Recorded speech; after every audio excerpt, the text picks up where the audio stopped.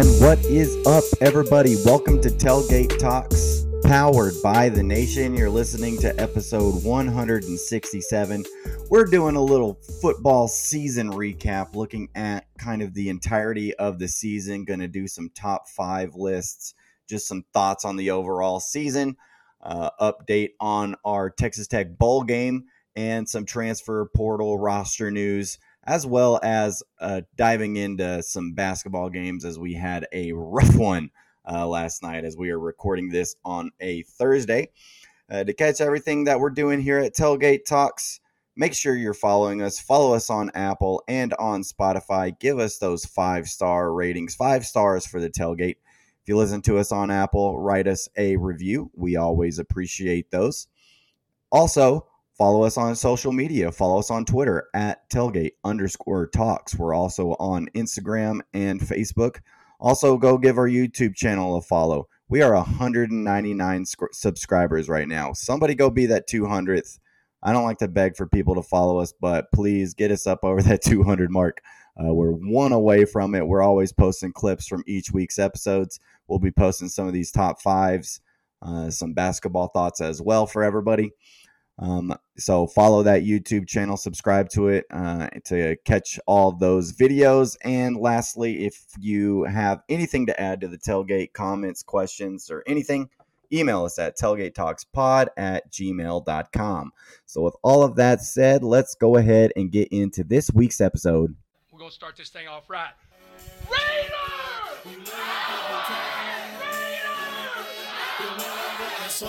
Man, I've been waiting all my life to do that.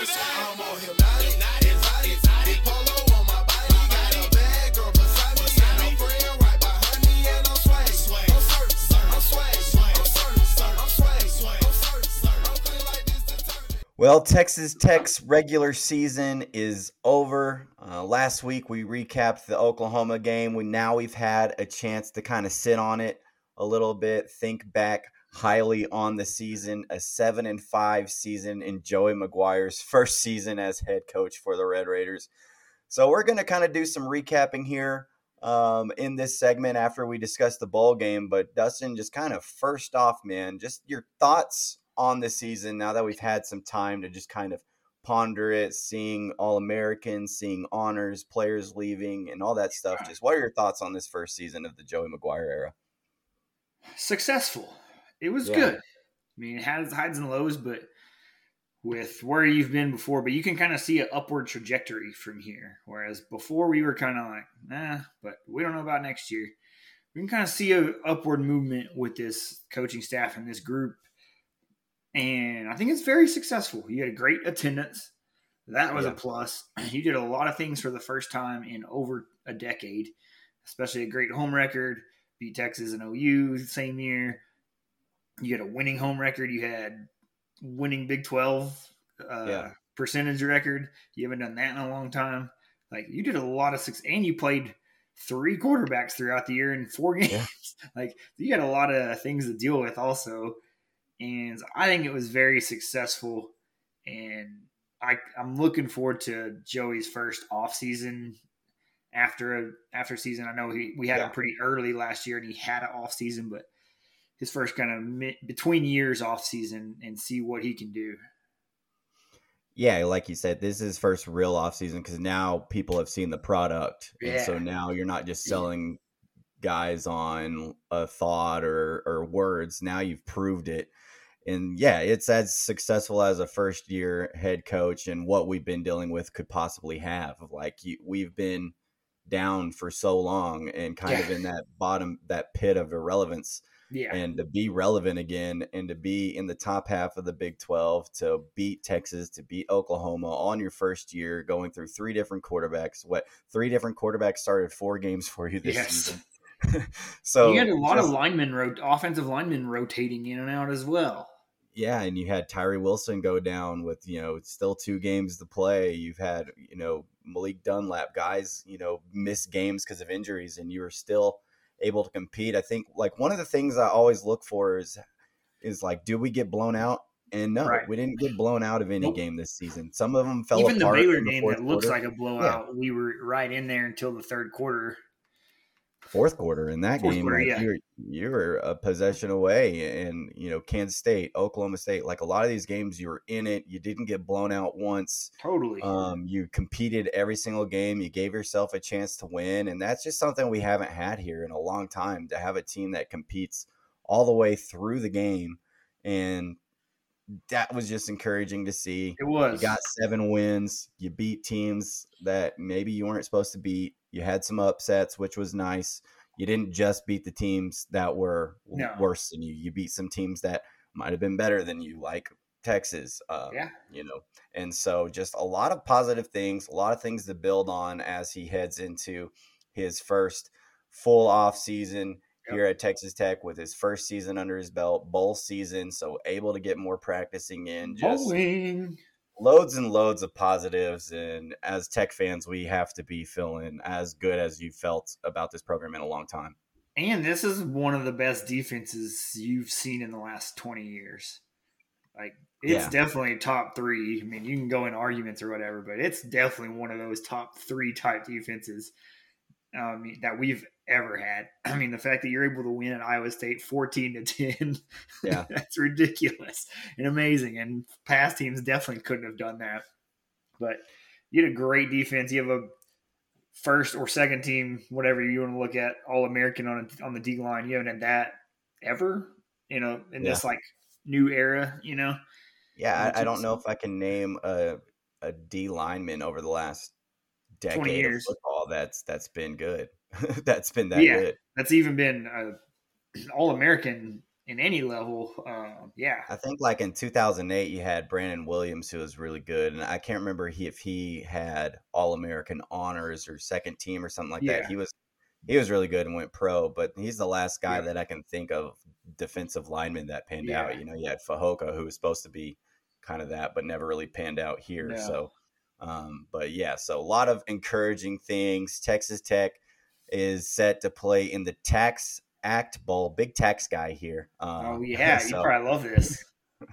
I don't even know what Tax Act really does, so I might have to. I do my taxes through them, I think. Like, it's just an online tax service.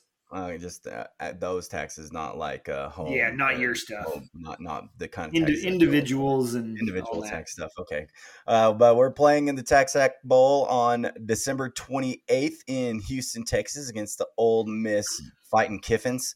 Lane Kiffin. That's a fun matchup there.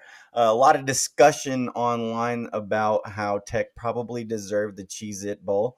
And I think we did. So, Dustin, I'll kick it over to you. Just your thoughts. Let's start there with the Cheez-It Bowl, and then we'll get into the actual kind of bowl game first. What are your thoughts on Tech getting kind of skipped over for a 6-6 Oklahoma team? Honestly, I don't care. Right. And here's why. A lot of if you're not in the playoffs or the New Year's 6 big-time bowls, I don't really care. The tiers aren't like they used to be. Right. Bigger bowl is Liberty Bowl and Cheez-It, and then the next one is this. And now that we have like these huge bowls and then everybody else, that's kind of how I see it. So all I'm looking for now, and all these bowls should be looking for, when I think this is why it went this direction, is what fan base is going to come to us, location, who's excited to be around. And so I wanted the whole time one of these bowls in the state of Texas. I didn't necessarily want the Cheez-It Bowl because it's in Orlando. I know that's a great experience for those players and whatnot, and we get to jump Cheez-Its on Joey McGuire, but I'd rather be at this Texas Bowl in Houston with a sold-out Texas Tech fan base that's going to be there. Like, we're going to have that place hopping. It's going to be crazy.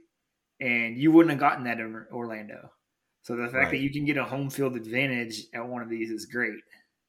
I think it does suck and looks terrible on the Cheez-It Bowl, picking Oklahoma and skipping over a couple teams, or at least us, Oklahoma State, Baylor. I think they skipped 3 schools to pick. Yeah, that's where it gets a little fishy. Is like, you didn't skip just like one, you skipped a few. So that's on them. I'm glad we didn't get picked for it personally, and I'm glad we ended up in Houston at a bowl in Texas. Yeah, I don't really care about the bowl, what bowl we're in either. Yeah, It's not like that big a deal. What I care about is the matchup. Is it a fun matchup? Is it and a good we team? hit Is that it too. something that gets me excited? And I think that's what you got here. Do I feel a little disrespected by the Cheez-It Bowl? I think, yeah, I do. I think they obviously went for the name brand of Oklahoma. Yeah, And that was clearly obvious as they skipped, like we said, 3 schools to have that team.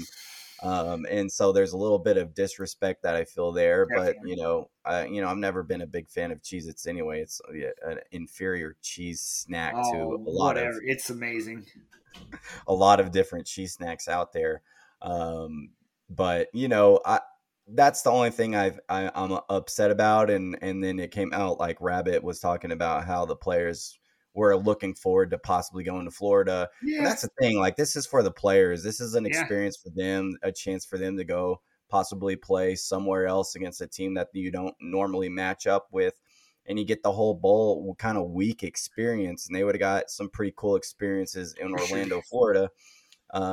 Big 12 territory now, and That's would have had right. a good time there. And so that's the where I kind of feel upset, is just I feel like these players kind of got gypped on a really cool opportunity for them. Sure, But at the certainly. same time, they're going to have a pretty cool opportunity getting play in front of a big Texas Tech crowd in Yeah, Houston. Lots of that's Texas huge. Tech alumni there. It's easy to get to, just a flight away. And so it'll be packed. They'll feel pretty good about themselves when they run onto that field. And there's a lot of red and black throughout the crowd. So on to the actual bowl game, your thoughts on matching up with Lane Kiffin and Ole Miss in this Tax Act Bowl in Houston. I like it. You had Ole Miss rolling early in the year. They were ranked in the top 10, and then they have had not such a good second half of the season. Yeah. So you're kind of catching them on the low while we're coming up. I mean, we're on a 3-game win streak. We're feeling good about ourselves.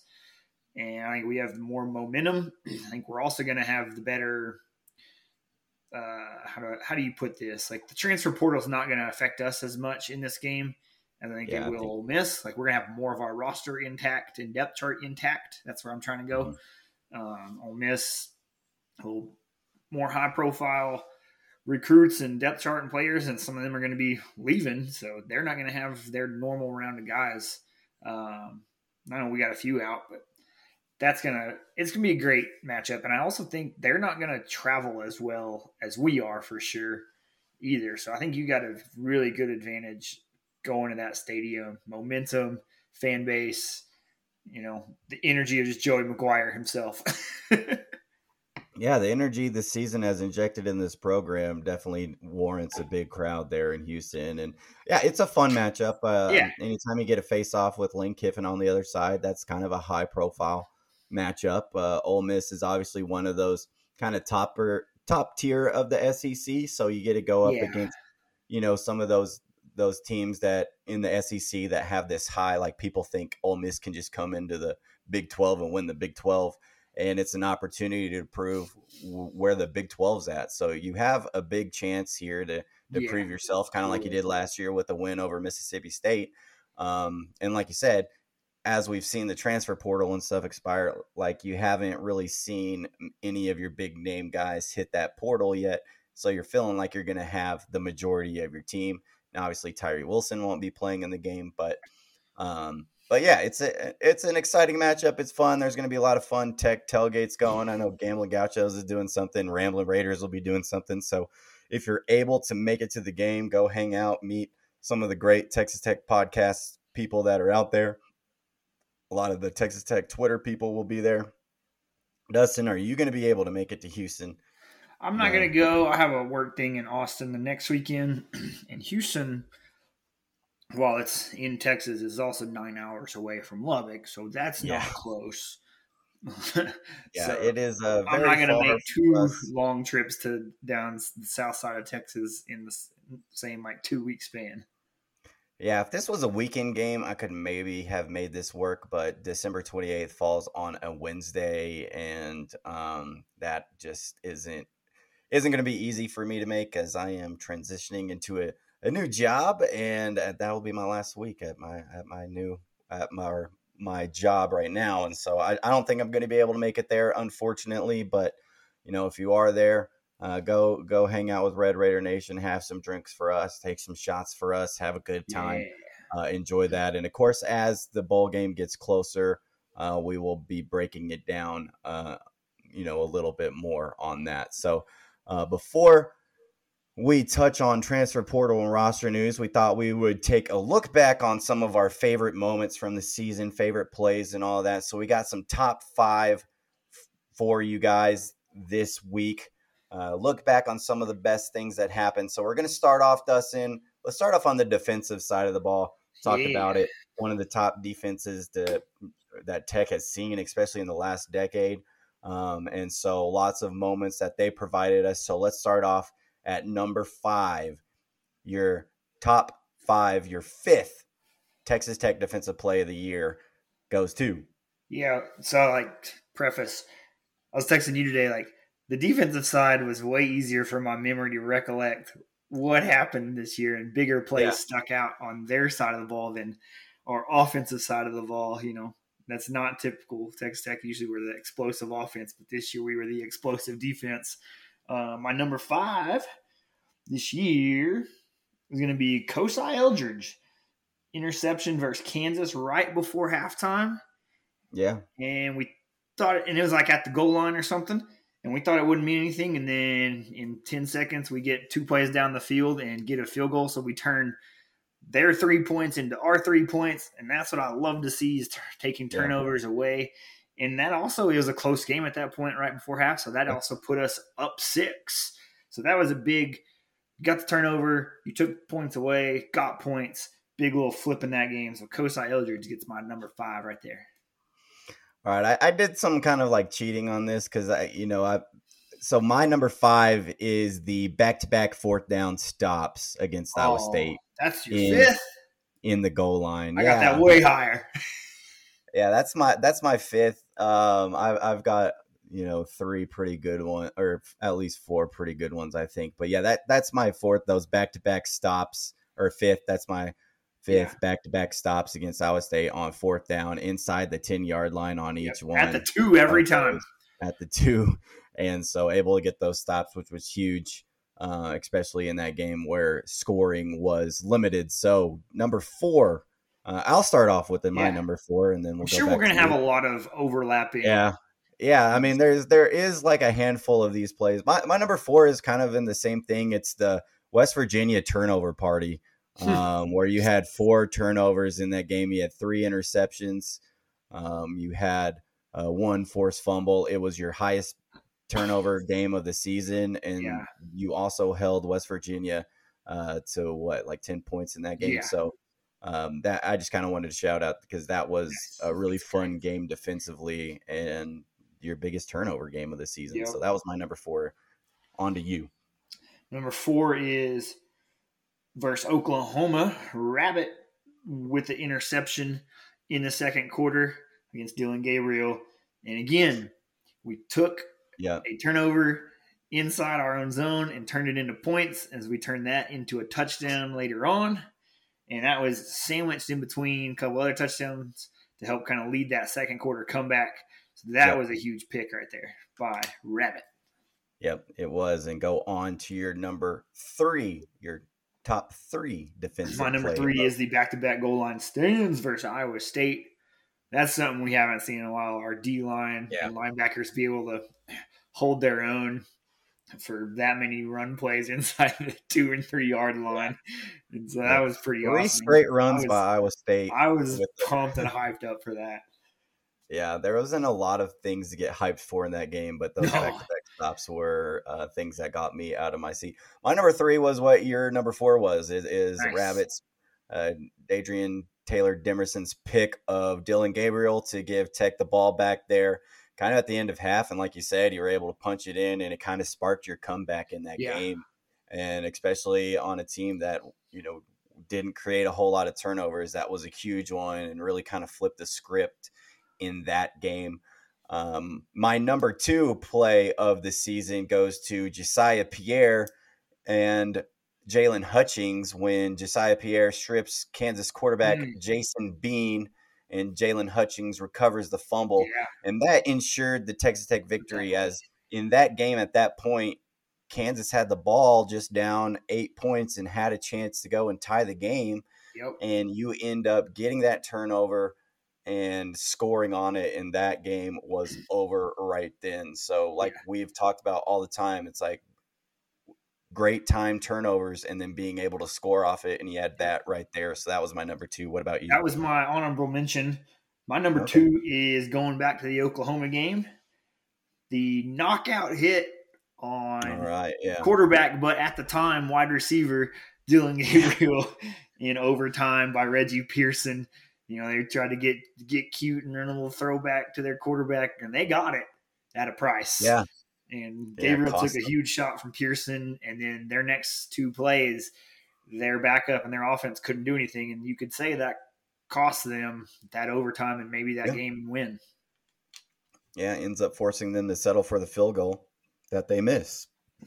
You go on and win. All right, Dustin, so your number 1 defensive play, I think I know. I think it's going to be our number 1. I think it's going to be both of ours here. Yeah.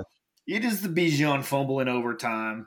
Yep. First play of overtime, Texas just, we're going to hand it off to the best running back of the year. He just won Doak Walker earlier today. And Kershawn Merriweather had other ideas. Latest big hit, gets it out. He's a guy that doesn't fumble that much. And Texas game in overtime was over right there. Yeah. Yeah, that was the no doubt number 1. When I was thinking of this, I just knew that was my number 1. I had to fill in the rest behind it. But, yeah, the biggest play, especially a team that's not able to force a whole lot of turnovers, and to force a turnover for that guy on the first play in overtime after they had just tied the game, and you're kind of feeling down about yourself. Boom, immediately get that fumble, set you up for the win. So Kershawn Merriweather and Reggie Pearson was on the other end of that. He recovered that fumble.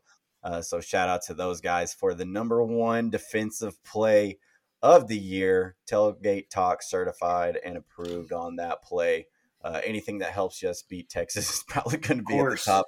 I figure we'll be revisiting that game a lot. Let's move over to the offensive side of the ball. And Dustin had a hard time here. Might have had a hard time here. I had about 6 or 7 plays, and so I kind of narrowed it down to these 5. But let's start off with you and your number 5 offensive play of the year. I went with SaRodorick Thompson versus Kansas, a 36-yard untouched run up the middle. We didn't have a lot of long runs on the year, so to get a Sarod 36er for a touchdown early in that game, put you up by 2 scores, was really nice, good run there. Yeah, that was a play I considered. Outside looking in for me, my number 5 is the Donovan crosses over the defender against Oklahoma for the touchdown run. Honorable mentions also, because that was just such a little sick play. Rewatching it, because in the stadium you didn't realize how good a juke it was until I rewatched. I did, and but on replay, it was even better. Juke, but he juked twice and just completely put that guy. It was a basketball. It was Allen Iverson crossover on a football field. It was just really cool. Got in on the end zone, a touchdown that we needed at the time. Cool play for me. So that gets the nod on my number 5. My number 4, and unfortunately it wasn't a game we won, but I can't not mention big play Trey Cleveland. Yes, thank you. I can't not mention him. His catch against Kansas State, where the defender was holding on to his arm, pass interfered, caught the ball with his other hand, and then drugged the dude another 15 yards. Yeah. I'm not taking anything else into consideration under this, just an incredible play by him. And he made some pretty incredible plays for you this season, but that was the one that stood out to me the most, just the determination to make that catch. And then to drag the guy on his back for another 15 yards was pretty cool. Unfortunate you weren't able to do anything with it, but that was one of my favorite plays from him this year. So, Dustin, your number 4 play. Yeah, I'm glad you got big catch Cleveland in there. I had a hard time remembering a lot of plays. I went with a lot of winning games. So I'm going to go with another receiver, and Jaron Bradley, who is starting to rack up some awards. Also, that has kind of was like eye opening that he's getting freshman awards. I'm like, Yeah. he's only a freshman. Awesome. I don't think he played enough games last year so we got to redshirt him. So yeah. So I got him with a 44-yard touchdown pass against Oklahoma from Shuck to put you up in the fourth quarter, up 7. Again, kind of like my Sarajic play. You didn't have a lot of deep shots this year. So when you get one in the game you win against Oklahoma, I got to put it in there. Yeah, I agree. That was an outside looking in for me as well as one that I kind of debated there at like that 4th, 5th spot. But yeah, good plays there. Your number 3 play of the year for the offense. Well, number 3, going back to Oklahoma. Lots of Oklahoma games in here, but there were lots of good plays in there. Is quarterback to quarterback. Yeah. Shuck to Donovan Smith in the end zone. Touchdown. We have not loved the 2 quarterback plays and system this year, and it usually led to just a Donovan Smith's, quarterback draw somehow. Yeah. And this time we actually put him in motion, and they left him uncovered. And fun fact, he was a wide receiver in high school for most of his career, so he had no problem catching a touchdown pass against Oklahoma. That was a very nice drawn-up play by Kitley. Yeah, that Donovan Smith 2 quarterback package worked well, as 2 of our top plays of the season have come from that game and that formation. My number 3 is Shuck to Cup for the touchdown to go ahead and beat Iowa State on the road. It was a 4-yard touchdown pass, but it was a great catch by Baylor Cupp, and honestly won the game. That's all that matters. Won the game on a game where you couldn't score touchdowns, but it was also one of your only tight end catches of the season. So on your much heralded tight end room. But it was a nice catch from Baylor Cupp, helped you win a game that got you bowl eligible. So a very important catch on the season and a big win there. So my number 2 is going to be heading back to Donovan Smith and his walk-off touchdown run against Houston to win the game in overtime. That is my number 2 play. Obviously, it was a huge win at the time. Houston was ranked, and you go to overtime and you get that job done. A huge win there. So Donovan Smith gets my nod for number 2. Dustin, your number 2 play of the season on offense. My number 2 is kind of going to be a twofer. Well, I'm going to have to go to the kicking game for this one. And the kicker himself, Trey Wolff, Mr. Ice Cold, can't ice him. And the reason I'm saying it's a twofer is overtime kicks against Texas and Oklahoma to seal the game. Those are not – they might have been nice yardage kicks, but with how much pressure is on in that circumstance, those are not easy kicks. So for that whole group to get good snap, hold, kick through the middle – great job. And like we mentioned in the past few weeks, like never been iced. Couldn't do it. Couldn't be iced. I want to make like a TikTok or something with Trey Wolff and people trying to Smirnoff ice him, but every time he's like he snuffs out that he's about to get iced or something. You just can't ice Trey Wolff. I think that would be a funny little video. Somebody had to get Trey in there. Yeah, somebody with that. I'll be mentioning Trey later on in this, but all right, Dustin, your number 1, your best offensive play of the season. I think we might have the same one here. It's Donovan Smith's overtime run versus Texas to win the game. Just broken play, scampers through the middle, and the orange sea parted open for him, and he scampered through the end zone for the touchdown and the ball game. Well, we won that game on a field goal kick. That was your tying play? No. I don't think he had. I think you're thinking about the Houston game because he won on a touchdown run in the Houston game, and Trey Wolff. Oh, that is the one I'm thinking of. That you had at number 2. Yeah, you're right. I just have my games mixed up. I got the play right. Yeah. Well, there's a lot of overtime games, Dustin, so it's easy to get those mixed up. But play was right, team was wrong. Yeah. Game-winning walk-in, Donovan Smith. My number 1 also comes from the Houston game. Again, it's not the touchdown run there. It is the 4th and 20 It is the 4th and 20 God, I where forgot. we thought the game was over, and Donovan Smith finds an open Jaron Bradley to complete the 4th down, which felt like, Dustin, we were right there thinking like this game was over. There was no way you can convert No. on a 4th and 20. You're able to do that, and then you go on to win the game. And I wonder if this is such a pivotal game, because if you lose that game to Houston, how does your season end up going? Because and you don't get that experience of how did you come back against them and then win that overtime. How do you do against Texas when you fall down? Yeah. So that ability to feel like that game was over multiple times and somehow come out with that 4th and 20 conversion, tie the game, go win the game. That play, I feel like a lot of the rest of your season is because you were able to convert on that. So Donovan Smith gets a lot of nods for top plays of the season, as he was, despite some of his flaws, still electric whenever he had the ball in his hands and made multiple things happen for us. So now let's move on to just like our Donovan, moments. though, we had a running play, a passing play, and a receiving play. Yep. Exactly. So now let's move on to top 5 moments. So this doesn't have to just be wins or plays or whatever. Top 5 moments of this season. Dustin, as always, the 5th moment for you this year. My 5th was the West Virginia ass kicking, just in general. Yeah, we didn't have very many games this year that were not pressure packed. This was one of them.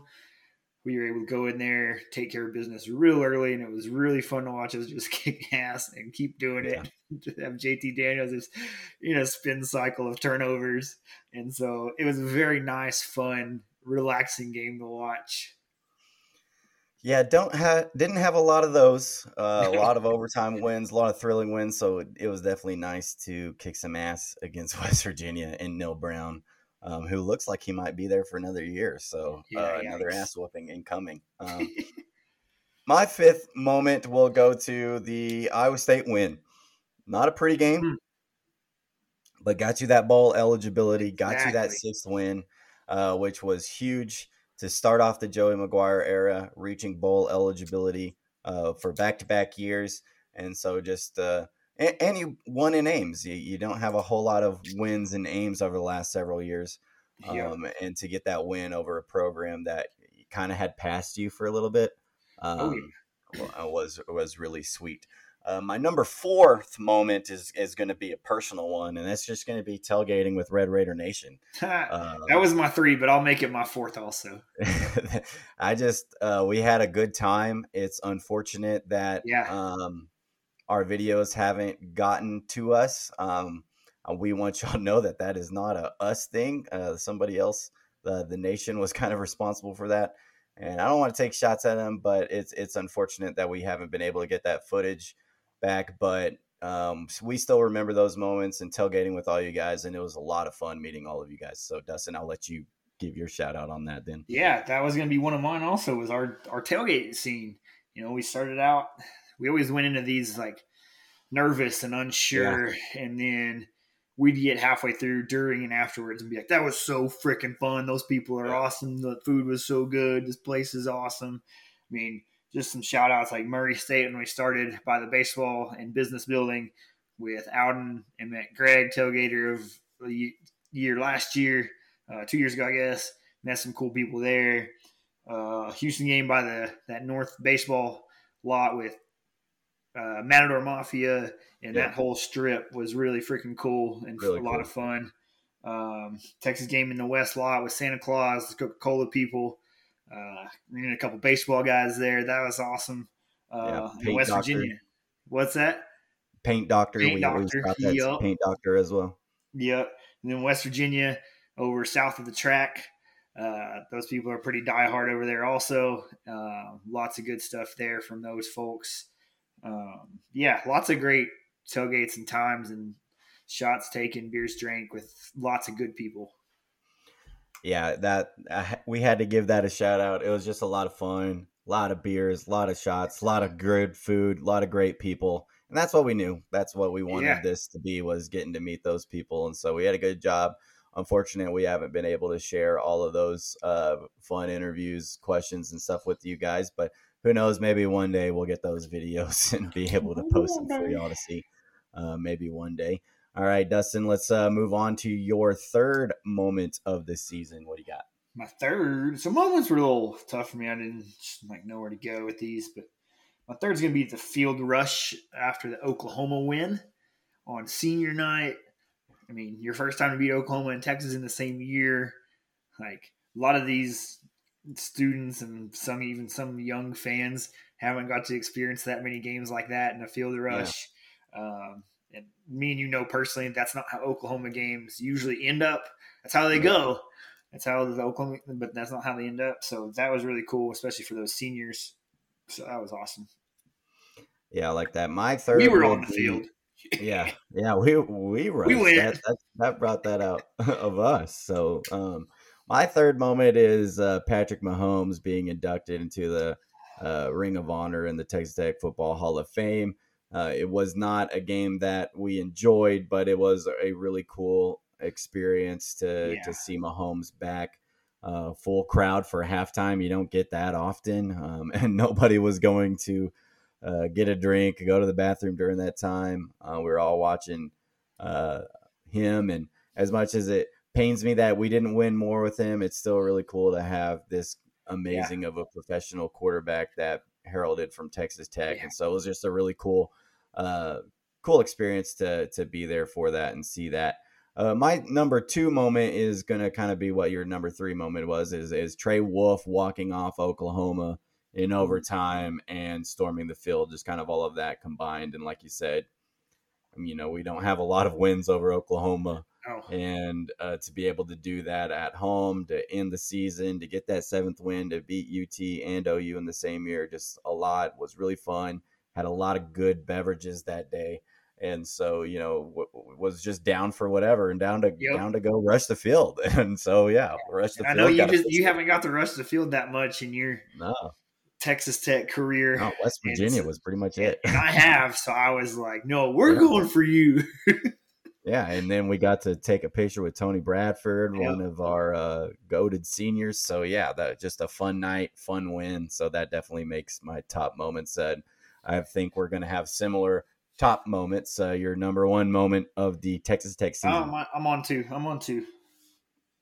Oh, you're on 2. Yeah. I started. My number 2, staying with the Oklahoma game, is what? Well, one, let me set it up. The first quarter was super terrible in that game. Super bad. Yeah. Me and Brooks were already making plans to go leave at halftime, or maybe before. Do we go get warm? And it's very, very cold that game. But my number 2 is that second quarter comeback, and really the second half of the second quarter. That comeback to go from down, I think we're down 20 almost, something like that. I don't have it right in front of me. And then to be all of a sudden get touchdown, interception, touchdown, field goal at the end. Like, you went from down real bad, looking terrible, to down 1 with tons of momentum at halftime.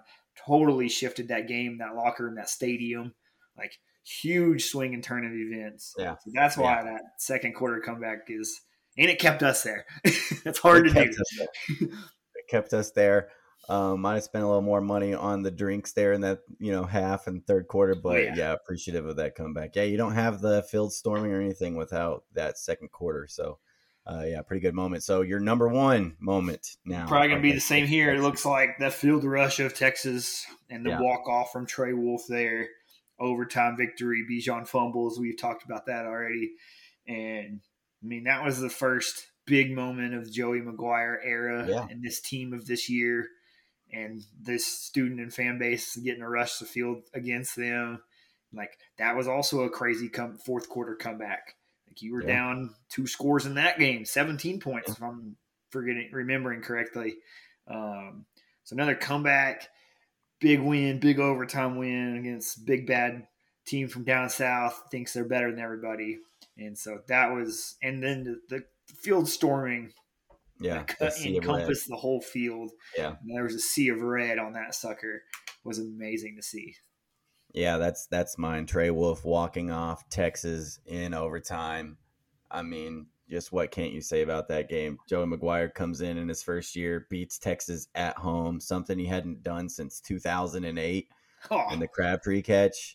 Like, you get to have another moment just there watching him, and you're not going to have too many more moments like that. You know, we know Texas is leaving for another conference soon, and so you don't know if you're going to get another opportunity to play them at home, and you win in that fashion in overtime with like what you said. You had to come back, you had to come from behind to win that game. You had to make the plays. You got the fumble. It was just a really fun game, a really cool experience. And yeah, the whole field was covered. I mean, it was just completely covered. Red. We didn't rush that one. We took some good pictures, though, had a good time, enjoyed our pre-game tailgating and all that stuff. It was a great day. It was a great day to be a Red Raider. Definitely takes the top moment of the season. Our last top five, and it's probably going to be a little similar to some of these other five, but let's go ahead and rank the top 5 wins of the first season of the Joey McGuire era. Dustin, again, starting with you with number 5, your number 5 win of the Joey McGuire era. I wonder if we can get these exactly correct together. Yeah, well, we'll find out here. Number 5, West Virginia. Boom. Correct. Yes. 48-10. Ass kicking, JT Daniels turning the ball over left and right. You handled business like no other. And that was, like I mentioned in my moments, like it's very satisfying as a Tech fan to get to sit back in the stadium or at home and get to watch that and just enjoy a nice win. Yeah. Yeah, and my reasons kind of for it was the future, the look into the future, the Baron Morton game. Yeah. Where, he was completely healthy. He was dealing out there. The offense was moving the ball. Your defense was playing great.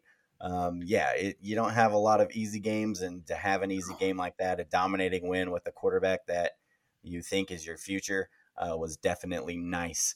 So let's see if we can keep it going. I'm curious. This is where I think we might have the mix-up. My number 4 is Houston. Let's go. All right. My number 4 is Houston. And maybe it would have been higher if Houston had a better season. But yeah, I think it gets 4 here because they ended up kind of being a struggling team this season. But at the same time, you got a big overtime win against them. You had to fight back from a couple times where you thought the game was completely lost, yet somehow came away with the win. So yeah, Houston number 4 for me. And kind of like you always say, like, they haven't ever like beat us and overtaken us, so like to keep them in their place is nice, especially when they're coming to the Big 12. You recruit a lot of kids out of Houston, and you got to recruit against them directly. So to keep them in their place is real nice. All right, let's see if we can keep it going. Number 3, Iowa State. Boom. Huge defensive game, but the most important thing in that, you clinched the bowl. Yep. You clinched the bowl. And like I kind of mentioned before when I talked about this win, is Iowa State was a program that kind of had surpassed you. Kind of got that Matt Campbell monkey off your back. Yeah. And you beat them 2 years in a row now, and it kind of feels like you've reestablished yourself as maybe, ahead of them in the Big 12 conference, which is nice because that was a team that you didn't want to see pass you. That hurt once they felt like they passed you as a program. So, yes. And then number 2, Oklahoma. Yep. OU number 2, a team you hadn't beat at home since 2010, when Taylor Potts was your quarterback. A team that, you just haven't even had real competitive games with. They've just kind of blown you out. Like, even you have that Patrick Mahomes and Baker Mayfield crazy one where you were still in it at the end, but you knew you weren't going to get a defensive stop to give you a chance to win that one at any time. So to get a win over them in what was a fun, electric, entertaining game, and to end your season definitely has to be up there. And like I've mentioned, like, once Oklahoma games become shootouts, we don't usually feel good because we know how these end. Seen that story many times. Seen that story. So obviously, number 1, the Texas game. This is an appropriate time to do the horns down, everybody. An appropriate time. Appropriate time to beat, like we just mentioned in the last segment, like to beat Texas, who they're riding high. They got the best running back in the nation. They love Sarkisian. They like his they have big time Quinn Ewers and all these receivers, and they're big bag Texas coming in thinking they're hot shit this year. And that was Joey McGuire's first big moment and win, and the fans got to feel it too and get on the field. So the comeback was crazy. There was lots of crazy moments in that. And your defense, second half, just flipped the script and stood up strong and held them to barely over 100 yards. Yeah, it was the first time you could tell things were different. Mm-hmm. Really, you had moments in that Houston where you battled, but it was the first time where like, wow, a Wells team just kind of folds and loses that game by a lot. Cliff team, probably doesn't withstand that, doesn't have the defense to get the stops for that.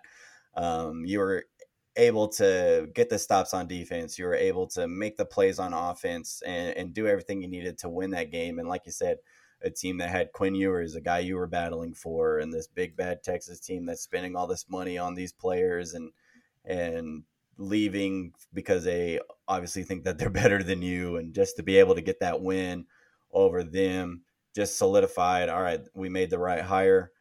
We've got the right guy, and this team is going to battle. They're going to fight, and they proved all of that in that game. And that's a win that we'll be looking back on for a long time. And so, yeah, definitely the top win of the season. So those, we just kind of wanted to go back, reflect on some things from this past season now that we've had a little bit of time to think about it and to appreciate what that 7-5 season meant. So hopefully you enjoyed those top 5 moments. Before we get out of the football segment and head on over to basketball, some transfer portal and roster news. A guy we did talk about a lot here, Donovan Smith, has announced that he intends to transfer or hit the transfer portal. So real quick, Dustin, your thoughts on Donovan transferring? Yeah, not surprised at that news. If, and I've said it on here, maybe I've said it to a lot of people, if he wants to play quarterback, he's got to go somewhere else to do it. Yeah. Because there's a chance Shuck comes back. Baron Morton looks like the future. We kind of gave it to him. There's a kid, Jake Strong, coming in next year. We love the utility Donovan Smith type player, and we love how he filled in for us this year. But the overall body work as a quarterback and a reading defenses and throwers, he's just not there yet. Yeah. And his athletic ability and running is great. It also became predictable against us this year.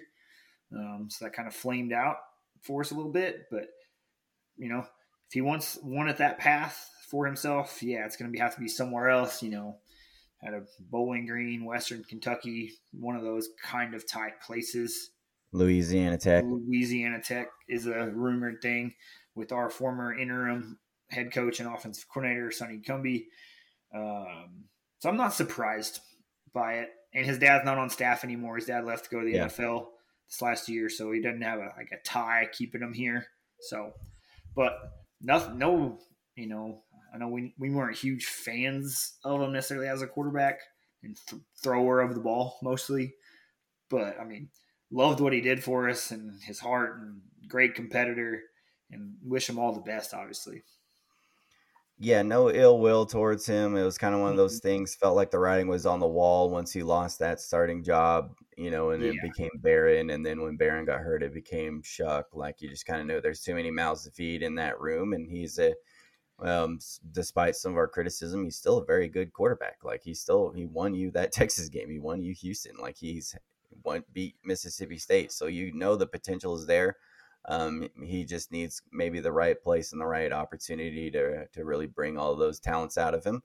And, Texas Tech might not be that spot, but appreciative of his effort, and he could have pouted and everything like that, but he still came in and contributed in those quarterback packages. And so you just kind of seen a lot of the character of him. And so he's a guy that, I don't root for a whole lot of guys once they leave Texas Tech, but as long as he goes somewhere outside of the Big 12, I'll be watching him and rooting for him to do well wherever his next stop. There's also I think I heard this earlier today on Thursday.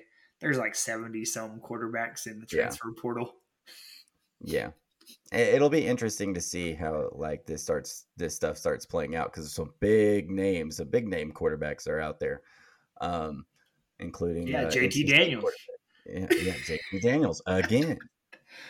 NC State quarterback that we played, Devin Leary, in the transfer portal. Clemson's DJ Ugaluga in the transfer portal. Hudson Card. Who we played. So pretty much everybody, if you're not the starter, transfer now. Grass isn't always greener. But, hey, some big names returning for the Red Raiders right there. Big people. Plug in the middle on the defensive side. Jalen Hutchings and Tony Bradford announced that they are returning for their final years. I think this will be their COVID year that they were given. So Tony Bradford will be back for his 5th year. This will be Jalen Hutchings' 6th year. Dustin, a Cliff Kingsbury carryover as he was here on 2018. So we'll still get to have a guy who was on Cliff's staff next year.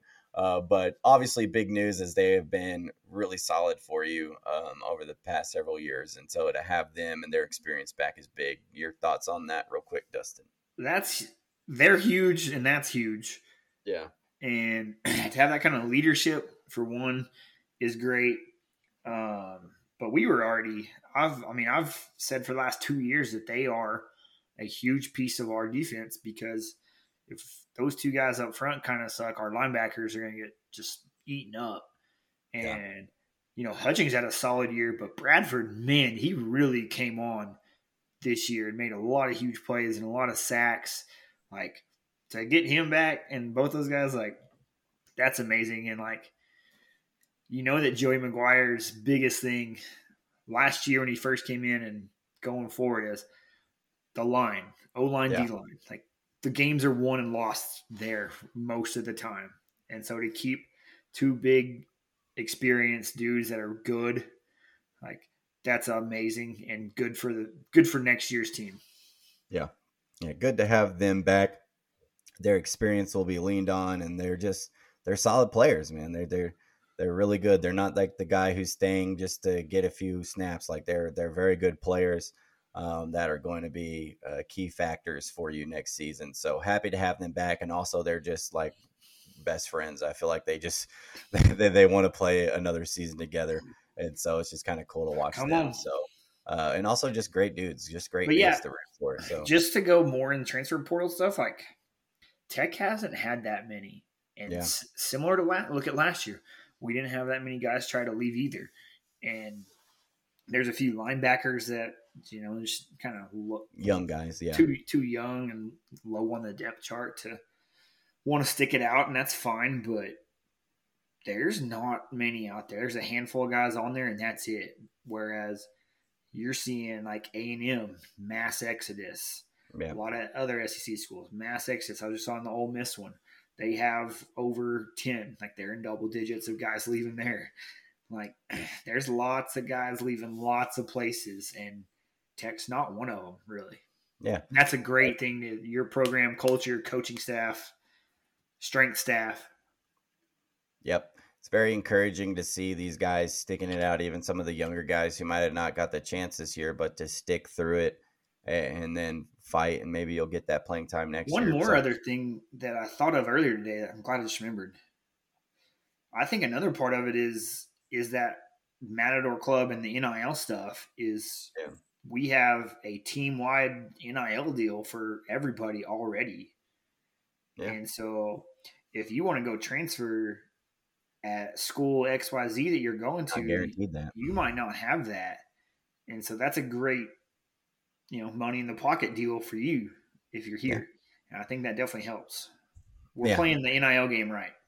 Yeah, I think so too. And so obviously the portal is kind of always evolving, and I'm sure names will end up popping up from our side under the portal, but also with every person that goes into the portal gives us an opportunity to add somebody from the portal. So we'll keep notes on that, and we'll obviously dive into the bowl game a little bit more once that game rolls around, but wanted to touch on some of the things and do an official season recap after the season has come to an end. But looking forward to Texas Tech taking on Ole Miss, but we've got some Texas Tech basketball to discuss. So let's go over to the hardwood and discuss a couple wins for the Texas Tech basketball team.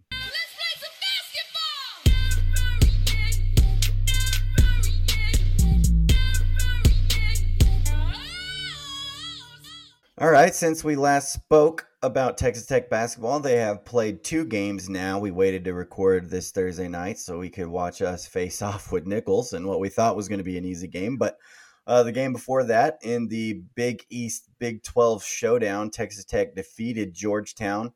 The Georgetown Hoyas and Patrick Ewing and his massive self dusted before that game when we saw Patrick Ewing and Mike Adams meet at half court. That was quite the sight. Patrick is just that was towers definitely over the Aaron Judge, Jose Yeah. Altuve meeting of the basketball minds, because Mark Adams came up to about here.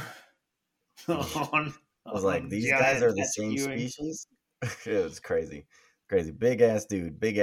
But we defeat the Hoyas 79-65. It was a pretty easy game for the most part. Then all of a sudden got really interesting there in the second half.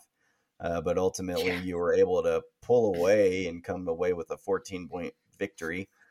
Some stats from the game: Jalen Tyson, his kind of breakout game. He had 18 points and 9 rebounds. Davion Harmon, 18 points, 4 steals. Daniel Bacho doing what he does, 15 points and 13 rebounds. Another notable stat: you only had 7 points from your bench, but kind of looking back on it, Dustin, what were any takeaways you had from that Georgetown game? And just real quick, and then we'll kind of get into the Nichols stuff. Yeah, I liked what we saw from Jalen, like you said there. Another great game from Bacho. Good to see that you had a 22-0 run, I believe, 24 or something like that. 0 run in the second half or first half. I guess it spanned both, but good defense there. And then you gave up a 17-0 run yourself, so that wasn't great to see. Overall, got the win though.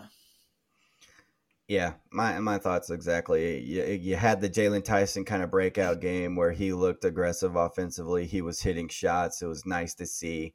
It was not nice to see you let Georgetown come all the way back in that game. But, the encouraging thing was you withstood that, held firm, got the victory, ended up being a comfortable victory kind of at the end. But you did have to sweat a little bit in that one. And then last night, Wednesday night, a game you had to sweat the entirety of.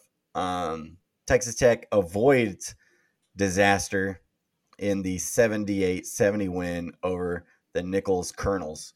Stats from this game: Pop Isaacs, 24 points on 5 of 6 shooting from three-point land. Kevin O'Banner, 20 points. I think all of those came in the second half. Had 2 huge threes there in the second half as well.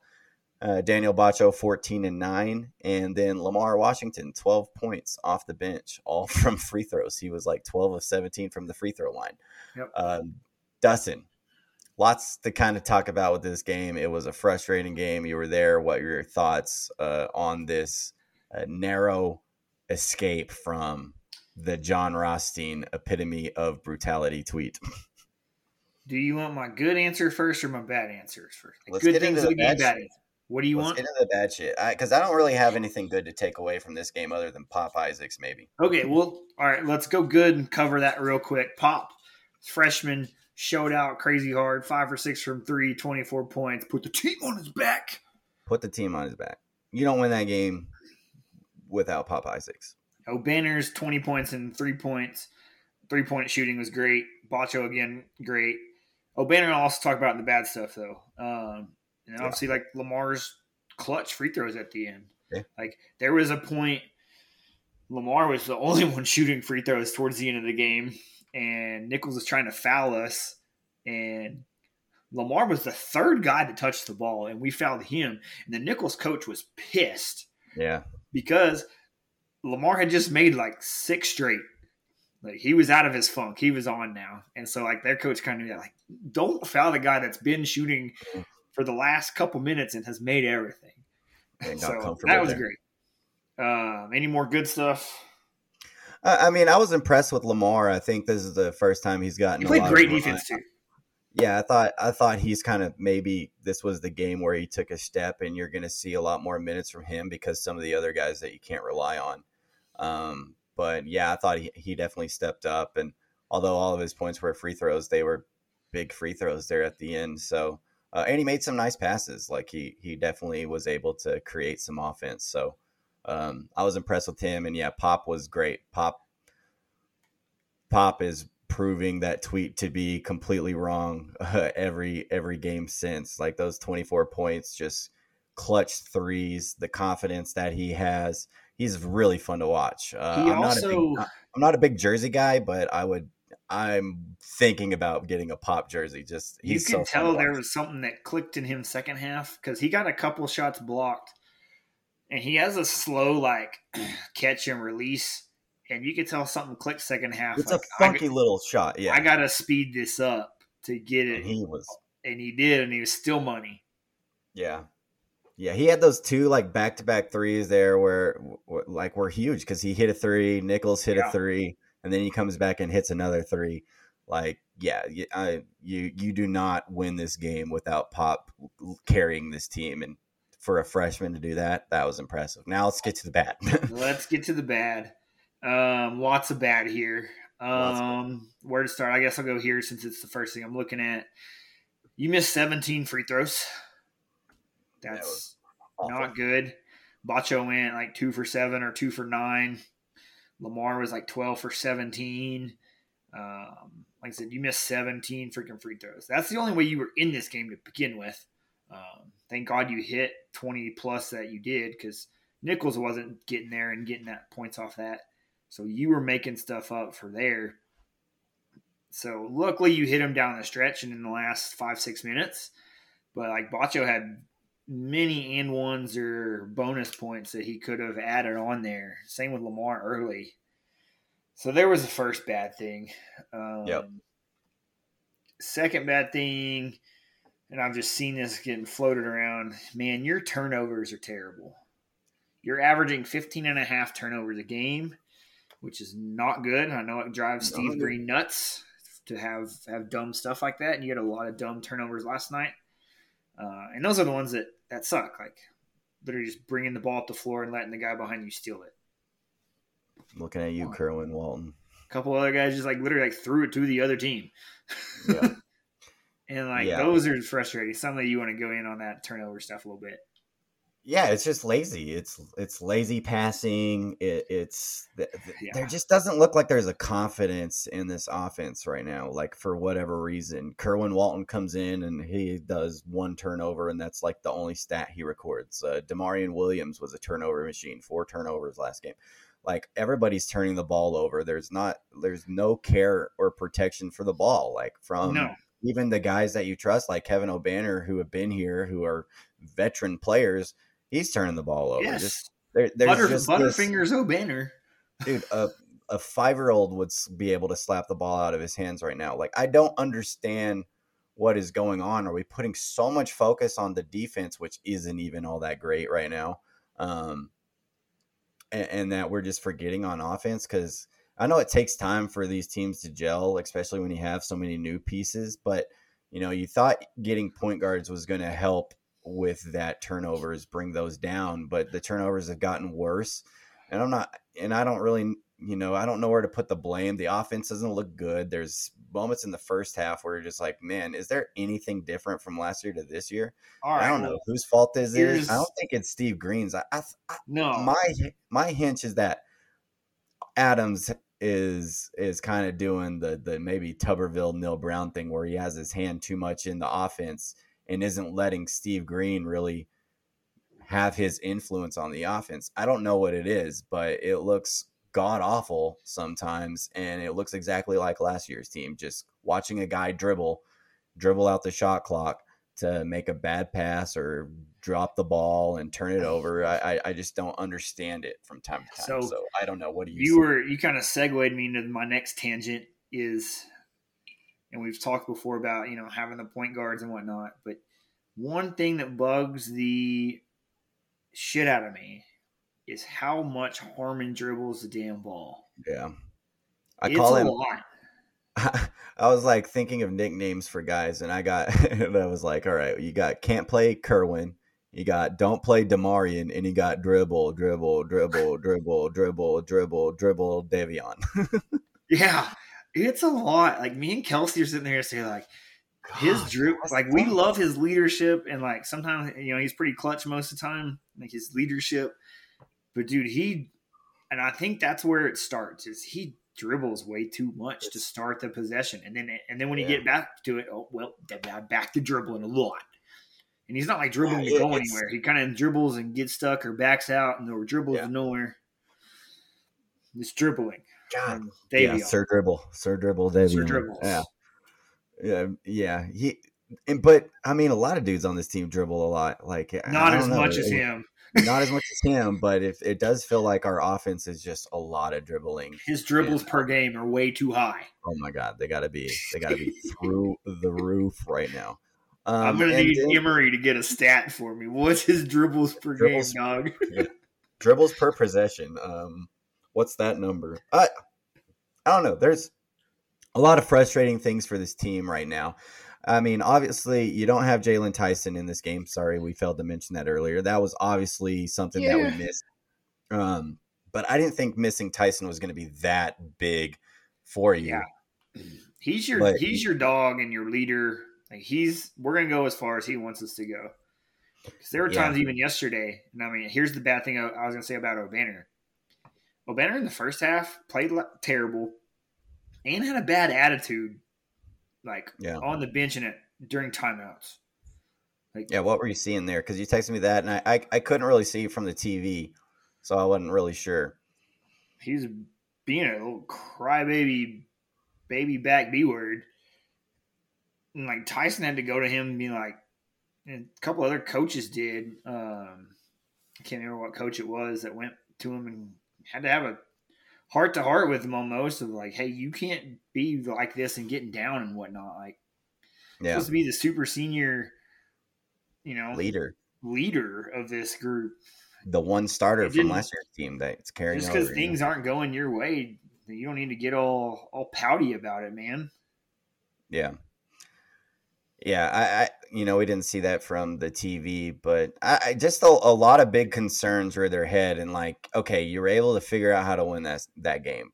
You definitely didn't deserve to win that game.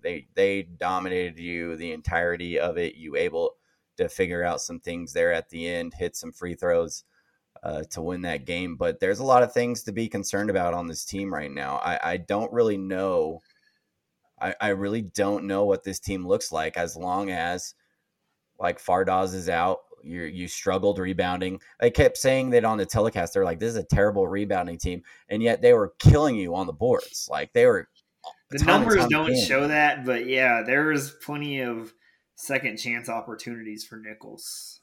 And so that a lot of frustrating things there, a lot of defensive lapses, you're continuing to allow open shots, a lot of opportunities. The defense. You had two guys on Nichols get 20 plus. Yeah. Luckily, that number 4 fouled out with a few minutes left. Yeah, that's probably the only reason you won was foul. That saved your ass. I mean, you would have kicked their ass if you could make free throws, but dude, I still don't know how we ended. I walked out of there, and I don't know how we ended up with 78 points. We had 49 at the 10-minute mark, basically the end of the third quarter. How did we score almost 30? Well, because I think so. Pop and O'Banner went off down the stretch because I think Pop had about 8 points, and then he had the rest of his down the stretch. O'Banner had the majority of his down the stretch. And then, of course, you didn't play until the last 5 minutes is the frustrating part. You didn't turn it on and feel it. It's frustrating to watch. And then the other frustrating thing, and you tweeted this out, but I agree, is I don't understand why you're not seeing more Elijah Fisher minutes. I think I would rather run through a freshman and some of the rawness of his abilities and kind of go through some of those struggles than put Kerwin Walton or Damarian Williams out there who are literally negatives for you right now. Kerwin Walton is a negative for you out right now. He can't shoot the ball. He's scared to shoot it, and he turns the ball over, and I don't really know what he does defensively. And Damarian might be able to make a shot every now and then. He came in at the end to make free throws, and that was it. Yeah, he's not shooting the ball well enough, and he's turning the ball over a lot, and I don't really know what he adds defensively, so I don't understand why you can't try to go through some of the learning curves with I him that you're totally going agree. up. I totally agree. I tweeted that out last night, and I was like, Emery, give us some stuff. Why is he not playing? You have a 5-star freshman. I know he's really young, but still, give me him as your, I don't know, whatever, 7th, 8th guy, whatever number line he is, over Demarion Kerwin. Like, he only had 2 minutes in this Nicholls game.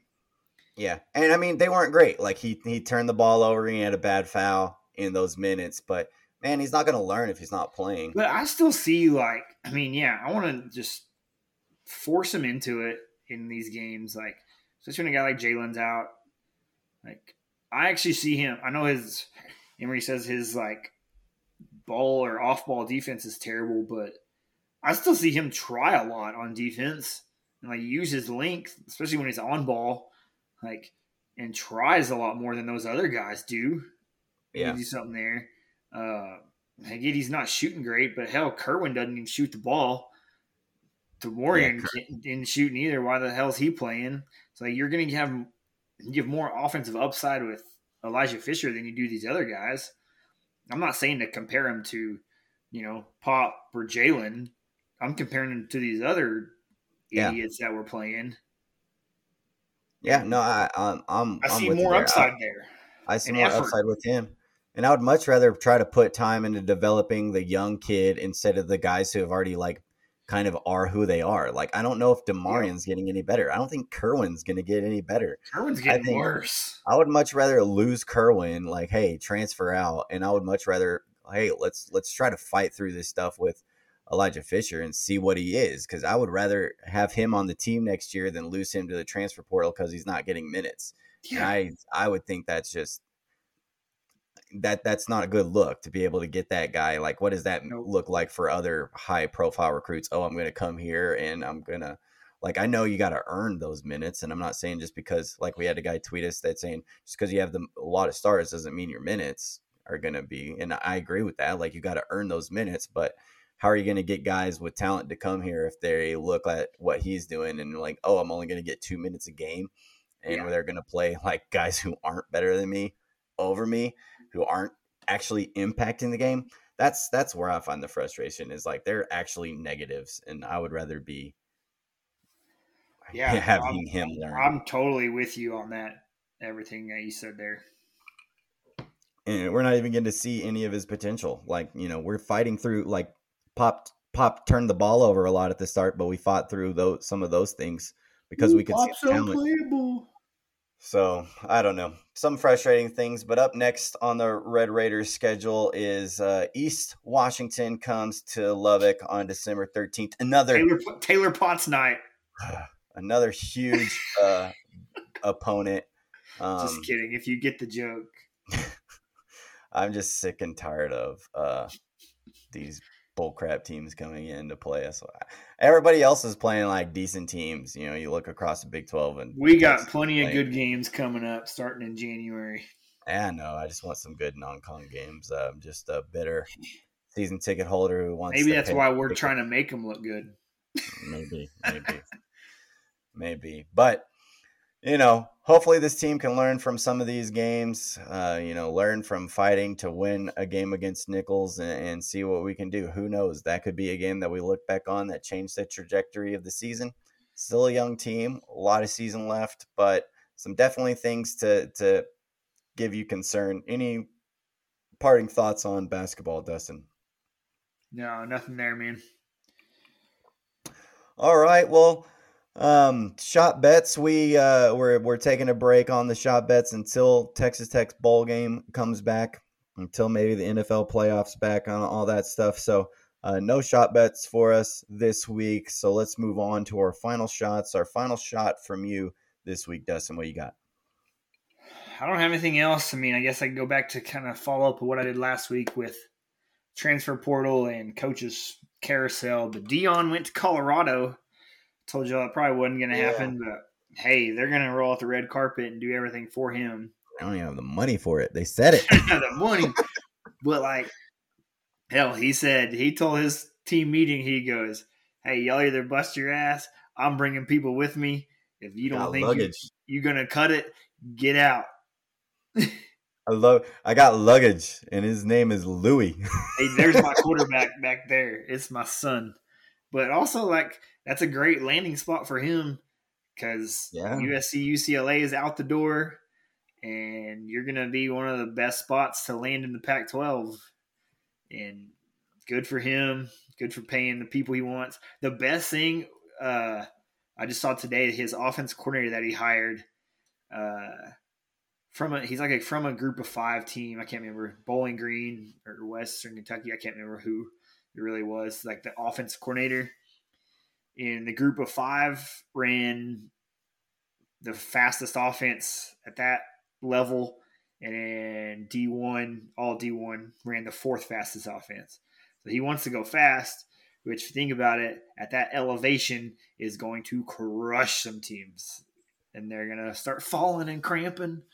Yeah. I'm very interested to see how they do. Dion is a very intriguing coach to watch. I'll definitely be probably tuning into some Colorado games. Very intriguing, as there's still some conference realignment talks, like what if Colorado comes to the Big 12. But this is obviously, I think, another stepping stone for him. See what he can do there, and then maybe use this to get to a bigger, better job. But yeah, definitely interesting to see him do that, to make that move. Felt like there might have been some better schools to go to. Colorado, tough one, but I mean, if he can turn that around, then he's got his career made in coaching. I'm gonna, my final shot will be, I woke up at 8:30 on Saturday morning to watch soccer, Dustin. Hey, you're a better man than I am, or better American than I am. Because I did not. Just to watch us lose 3-1 to the Netherlands. Regret those decisions, but it was fun. World Cup is definitely entertaining. The squad had a bunch of young guys that was pretty fun to watch. Kind of becoming familiar with them, and yeah, I think like a lot of the other podcasts, like Pardon My Takes, talking about this was just to get our feet wet, and it's all in on 2026 when the World Cup comes to the United States of America. And that 2026, I'm all in on it. I'm enjoying watching soccer. I think I'm starting to understand it a little more, finding it a little more entertaining. So who knows? Maybe I'll become the new Arlie on this podcast talking soccer. Random question I just thought of. Maybe it happens this next World Cup. How long do you think in our lifetime it might take till we see like the U.S. in the Final Four of the World Cup? I think we can't get out of the Sweet 16. Yeah. I think like not knowing a whole lot, but obviously knowing that this was a young team that kind of overperformed what everybody was expecting them to. I think a lot of people were surprised that they even got out of the group stage. I think 2026 is a great chance to make that. That would be like, if you can't make it then, I don't know if you really ever will. But we'll see. We're putting a lot of resources into U.S. soccer. You got the guy like Pulisic, who's like the guy of the soccer team, who had the goal of the tournament. And from what I've listened to and what I've heard, we just don't have a striker like some of these other teams. Like they have their guys who are going to go score. Like the Netherlands had that dude who Memphis, who was just like every time he hit it, it was going in. So you don't have a striker. You don't have somebody who's just like an automatic goal scorer. And that's kind of what your weakness was you just had opportunities, so it couldn't put the ball in the net in those opportunities. If you can find that guy, could be a good team. But also apparently our coach sucked. So okay, who knows? Was he like the Matt Wells kind of guy? Yeah, I guess I would say like a lot of people questioned his. Give me a football reference or basketball reference for me. Man, that would be tough. I don't know. I don't know if there is. You don't know enough either to kind of make. I don't know enough about it to make that comp. Dang it. Let's say. So who, like, I don't know. Is there a team that like has has better players that they could have played in situations that would have helped him, but he didn't play those guys? Sounds like Matt Wells. No, yeah, not really. I don't know. I mean, it sounds like a Tom Herman type situation. Yeah, maybe. He had a lot of good 4 or 5 star kids, but didn't really play them the right way. Maybe we don't even have 4 and 5 star players on that side of the ball yet. Yeah, I don't know. I don't know if there's a comp for it because most coaches we'll have to ask Harley on that one. Yeah, that would be where Arlie lends his expertise. But hey, World Cup, it was a fun run. Got up, had a Bloody Mary. I called it my Rally Mary. And as soon as I made my Bloody Mary, we scored, and I was like, holy shit. And did you make another one? Well, before I could finish mine, they scored again, and I was like, oh, shit. So, oh, well, we tried. We had a good time with it. But anything you got for us before we head out of here for the week, Dustin? Nothing else, guys. All right. Well, that will do it for us this week. A little extended episode as we wanted to dive into some football, give some, postseason thoughts, rank some things, have a good time with that, and then also, scary basketball game that we kind of had to dissect. But to catch everything that we're doing here throughout the rest of the basketball season before the bowl game, you got to follow us. Follow us on Apple. Follow us on Spotify. Give us those 5-star ratings. 5 stars for the tailgate. And as always, if you listen to us on Apple, hit us with those reviews. Also, follow our social media accounts. We're on Twitter at tailgate_talks. We're also on Instagram and Facebook. Also, give that YouTube channel a follow. 199 subscribers. Somebody go be that 200 subscriber. Screenshot it. Send it to us. Maybe we'll send you a shirt. Who knows? I think we still have a couple left over. Still got shirts. We'll figure something out. But come on, get us over that hump. Follow that YouTube channel. But thanks for listening to the episode. Hope you liked our top 5s. If you have your own top 5s, tweet us. Send it to us. Let us know what we missed. Let us know any plays, moments, or stuff that you thought should have been in our top 5. We like all of that. But we will catch y'all next week. And as always, we will catch y'all at the next tailgate. Peace.